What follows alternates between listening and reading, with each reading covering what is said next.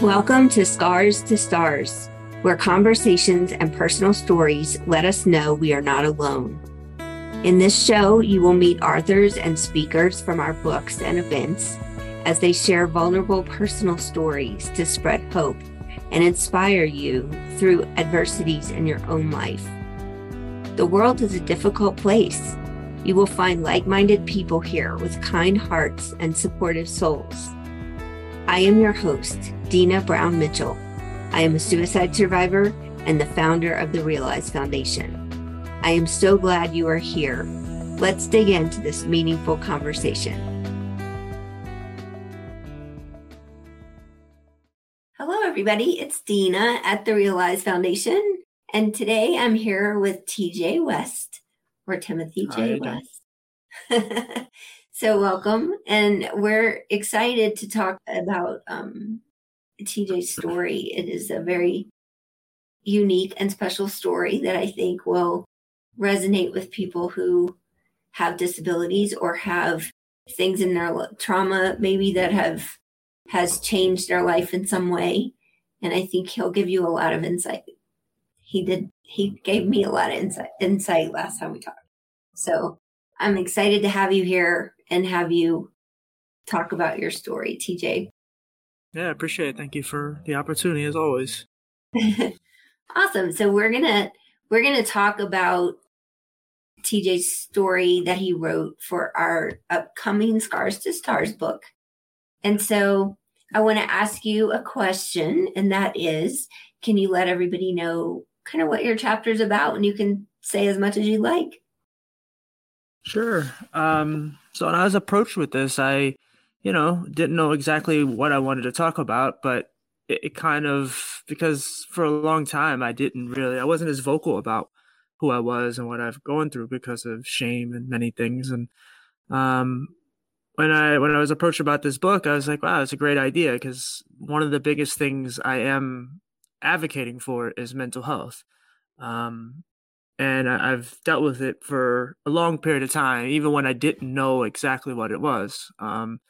And my story kind of primarily focuses on my disability, which is my eye condition. I'm legally blind from a condition called Stevens-Johnson syndrome. And I talk about kind of the ebbs and flows of starting with a disability or just starting as a child and then succumbing to a disability.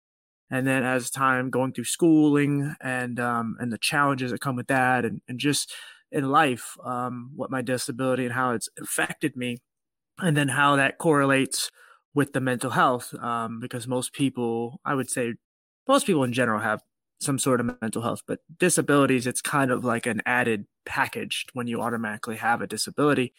And I just wanted to kind of get my voice out there and another type of avenue and book form, I suppose, just to share, what people with disabilities go through. And I'm just one story, one of many, and even people with the same story as me or same condition as me, have a different story. But I'd like to just show what it's like to, have very little vision and still be able to kind of navigate through life and make life work for you, because the world isn't really made for people like me, but we find ways to survive and thrive and do wonderful things with it.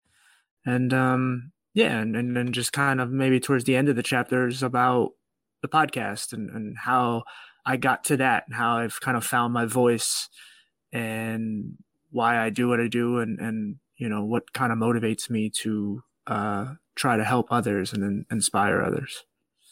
I guess that's a good answer. Yeah, that's great. Thank you for sharing. I was going to ask you next about your podcast and to tell people maybe how you got that started and what kind of content it is they can find there. So, I started it 3 years ago, almost a couple months from now, it'll be 3 years. And I started it just to get my voice out there, to try to share who I am, what it's like to have a disability.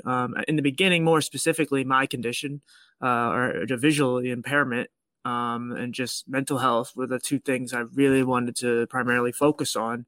And then I had a friend who died of heart failure, and I wanted to tell her story. and what she meant to me because she never got to tell it. And, just tell the people, interview like my mother and grandmother, people that were close to my situation and the times when I was so medicated and nearly dying, the parts that I couldn't tell. And then, I don't know, along the way, I started to kind of search and do research on what the disability community is as a whole, where it was, where it is now, and look at like similar content like blogs, YouTube channels, podcasts, and things like that. And I realized that it was kind of disorganized and it wasn't really what I thought it was going to be. And I wanted to kind of do my part to try to bring us together in my own way by, finding those with different conditions. They can have similar conditions. I've had people on with not only visual impairment and blindness, but Stevens-Johnson syndrome, but just find people from different ways, walks of life, and try to show, let them know what they go through and how they overcome it. Because I'm really big on showing or revealing, people who are like you. And as a person who felt alone for a long time, feeling alone is one of the worst things you could feel. And I want to try to be a good representation for people like me, whether it's disability, mental health, whatever, a man, whatever. I don't, whatever someone, gravitates toward, however I can help. And then if I can't help you, maybe I can find somebody who's like you, of the opposite sex or color or disability or some other trauma like domestic violence and homelessness and things I've never experienced. Yeah, the goal is just to try to help people and just try to have a good conversation and have some fun, but also, talk about some really taboo, dark, sad subjects, but also try to end it with some positivity. Yes, I think that's wonderful. We were talking, or maybe I was listening to one of your videos and you were talking about how you had maybe interviewed or had friends that had dwarfism. Is that correct? I have two friends, yes. Okay. And the reason I bring that up is because in my former business, when we did events, we did a conference for the Little People of America. And I learned so much from that group about what they deal with on a regular basis. And it was a lot of conversations around their needs for us to be able to plan stuff for them when they came to Denver. And it was eye-opening to me in so many ways. And I think it's just, we never know what someone else is dealing with. And sometimes it's a visible thing and sometimes it's not. And so it's, like you said, we just want people to know they're not alone and that there are people out here that are willing to have the conversation about anything. Yeah, I think my favorite part about the show is that I go into a lot of these interviews. I don't know anything about these conditions. Just because I have a disability doesn't mean I know what it's like because I'm so consumed with my own problems. So I like to learn myself. And so like dwarfism, I think the two I learned the most about is dwarfism and Tourette's, because we kind of focus on stereotypical things. Like with Tourette's, we focus on the people who just curse. But the reality is like that's like an anomaly. There's not many people that actually do that. There is, it's a form of Tourette's, but there's so many different tics. And I have a friend, Rebecca, excuse me. She's from England and she literally will just start punching herself and she actually hurts herself. And she goes through and there's times where she will be enamored with something going on. She sees a puddle in the middle of the street on a highway. She will run to that puddle unless someone grabs her. And it's like, people don't understand the dangers and all the things and just the tics. Like if they snap their neck back after a while, they actually do damage to their head, their back, their neck. And the same thing with dwarfism. It's like a lot of times, I've seen arguments where people made a case that they weren't even disabled because they can see and hear, but that's not the case at all because you're not meant to be that small. And so they end up going through a lot of physical problems, especially like with bone structure issues and, born with all kind of defects. And it made me learn a lot about it because, and again, I wouldn't necessarily say I was ignorant to it because I never judged them, but I didn't know all these things. And it inspires me to keep going because I'm appreciative I don't compare like, oh, eyes to size or whatever, but I go, Sure. wow, like I'm grateful that I don't have that problem. And it makes me appreciate even like blind people. It makes me appreciate that I do have some sight. Mhm. And it makes me enjoy and appreciate life a little more, even though I do go through mental health issues where I do struggle. But Mhm. in my days are a lot shorter with those issues now because I've gotten stronger and more equipped to battle these issues in life. Well, I'm very glad to hear that. And yeah, when we did that conference, we had a whole um, we had rooms that were specifically for medical stuff for them to see certain doctors while they were at that conference. And families who had similar problems would meet and talk about, their whatever it was that they had in common. So it was really incredible to see how they function and how they live in a different way. And like you said, people see them and they look like normal people and they function like normal people, but they're smaller. And people who just see them don't understand what all the problems that they do have because of that, like you said. Yeah. And so, yeah. Yeah, Sorry, and go ahead. I like to get rid of the stereotypes too, because one of the things I was looking for, and I found someone finally, is a female perspective of dwarfism. Because when I was trying to find a female advocate, all that comes up is these sexualization, this fetishizing of Mm, women, and because there's so few of them, I think she said there's like only 68,000 or 64,000 people with dwarfism. That's in the world. That's not in America. So if mm, that's the case, and then that's all you see, like it really kind of devalues and yeah. everything that they're trying to accomplish. And to get her perspective was really nice because that's not what she's doing. And she is, a woman who's trying to be powerful and show strength and not just sexualize, the movement like Sure. it has been for so long. So, like I said, I'm big on finding representation that's key for the subject matter that we're talking about. Absolutely.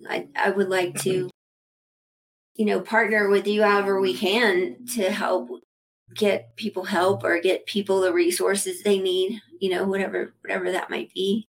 And like you, I don't, I know a lot about depression and anxiety and PTSD and some other mental health things, but I don't necessarily know um, some of the things people struggle with different disabilities either. So Right. I would like to learn more too. And honestly, like it's been an argument for a long time, but I really believe mental health is a disability in itself. It's just because of how much it impacts you. Like I know so many people that are actually paralyzed, and they'll tell you the thing that paralyzes them the most is the mental health, where it's like they don't want to ever get out of bed because they just want to cry or they just want to sit in their mental filth. They don't want to move. They don't want to get to their chair because it's such a struggle. They do it because they're stronger than that. But yeah, I know a lot of people who feel that it is a disability, and I'm kind of on that same feeling there because it is something that, and some people have it worse than others. Some people it's a phase or it comes and goes. But for some of us who've been through so much trauma and PTSD and anxiety and all these things, when it happens, it doesn't necessarily just go away No, it 100%. doesn't. So I do believe it is a disability. Well, I would agree with you on that. Even myself, I have those days all the time that I don't want to get out of bed. And it's very I'm a very driven person in many ways. And so, like you said, you just do it because you need to or you have to. But if I lived by myself and I didn't have to work, that would be very bad for me. You know what I mean? Like the fact that someone needs me to be on this call and the fact that somebody needs me to show up at work kind of saves me from myself.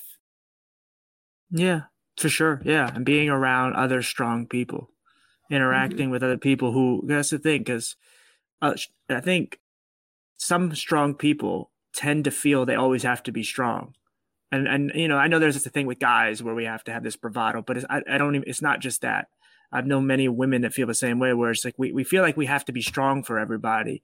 And it's hard for us to show weakness. And it's not that it's not necessarily even shameful. It's just we feel like there's like a ricochet effect. If people see us weak, what is that going to do to someone else? And it's not the case, because it's okay to cry. It's okay to want to punch a pillow. It's okay to be angry and feel certain things, because there's a lot of awful things going on. And there's a lot of awful things that some of us have had to deal with and overcome, or continuing to overcome. So, but for me, like I said, the podcast and just meeting people like you and just everyone along the way, I try to surround myself. I always say, like, I like to have a clean bubble, and I try to, get rid of all the dirt and all the, the muck that's within my bubble, because I want clean air. I want to be able to breathe. I want to be able to have good people in my circle, because I don't need that. And if I have good, positive people that are some sort of benefit I get from it, and that I can get, they can get from me, it really helps. That doesn't mean they all have to be best friends or lovers or whatever. It's just, if you have someone, like for me, my big thing is I love to just text people and just say, hey, are you okay? Because that means a lot to people, like from me, where I come from, and all the people I know that have real severe conditions and things. Because so many of us, even at our best, sometimes we get down and we feel lonely, or we just feel like our disability is kind of, kicking us in the butt. And if someone random or someone that you care about is just like, hey, you okay? It's just nice to know someone is thinking about you. Yeah, I understand that for sure. I want to ask you about your experience being in this book and writing your story. And I know we had a fun situation where we just talked and we gave it to the editor, and she put it together for us, which I'm excited to read again. But I'm wondering, like, have you always been that open about your story throughout your life, or was there a time when you started really speaking out more than you had before? Yeah, I'll answer all that at once. Like, I mean, even the reason why we did it that way is, like, I've been going through so many different, I'm not complaining, but I've just been going through so many different health, like, scares and up and downs with my eyes, and just chronic pain and things. And, and then mental health comes with it. And sometimes I just check out, because I'm just not interested in writing or doing anything, even the podcast. That's why I do so many ahead, because I know there might be a day or two where I'm just like, you know what, or a week, I'm just like, I don't want to do this. No matter how much I love it, I don't want to do it. And so, you guys were able to kind of acquiesce me in what I needed, and I was very grateful for that. As far as experience, no, it was great. I guess I should answer your second part first to kind of get to that, because no, I was not always like this. I was not a leader at all. Like, if I was in high school and someone said, hey, man, that new, Eminem album is awful. And meanwhile, I would go, yeah, you're right. Meanwhile, it was on my iPod. It's just because I wanted to fit in. I wanted friends, because I went through bullying so much, and I had so many people kick and throw things and spit on me, and I mean, legitimately. And I just wanted friends. I wanted people to like me. And, eventually I kind of got decent at basketball, and, I had nice clothes and things. But it took a while, and it was the same thing with, like, I didn't bathe or anything. Like, it was a long time before I had to, like, actually start to try to want to be clean and to feel some sort of, happiness and to take care of myself. And so I always was never a leader. I just hid. Once I found out, like, the techniques in school, because a lot of people thought, well, if you hide in the back of the class, no one will call on you. But that was always kind of like a misnomer, because a lot of times you could be in front of the class. You just pick a corner. I always went like one of the far corners, and I just stayed there, and I just kind of avoided the teacher's gaze. And I had good grades and everything, but I didn't want to talk. I was afraid of anyone's judgment towards me. And so, no, I never did until a lot of discrimination, and until I started, working at a place where they, when I started to find my own individuality, because they hired other people with disabilities, I realized I went there, and I was not TJ. I was that group of people. We weren't different. They couldn't differentiate from us. We were the same person. And I had already worked on myself, and to try to get myself out of this mental fog, and to be a better person, and to try to, grab myself from the depths of hell mentally. And then now I'm in this place where they're like, well, no, you're just like them. And it's like, I am like them in one way, but that's it. Everything else is totally different. And I had to realize, like, I need to take some leadership. I have to show why I'm different, and not in a way by putting them down, but show, no, I'm different. Like, I am me. I didn't fight for this for however many years at that point. I didn't do that for nothing.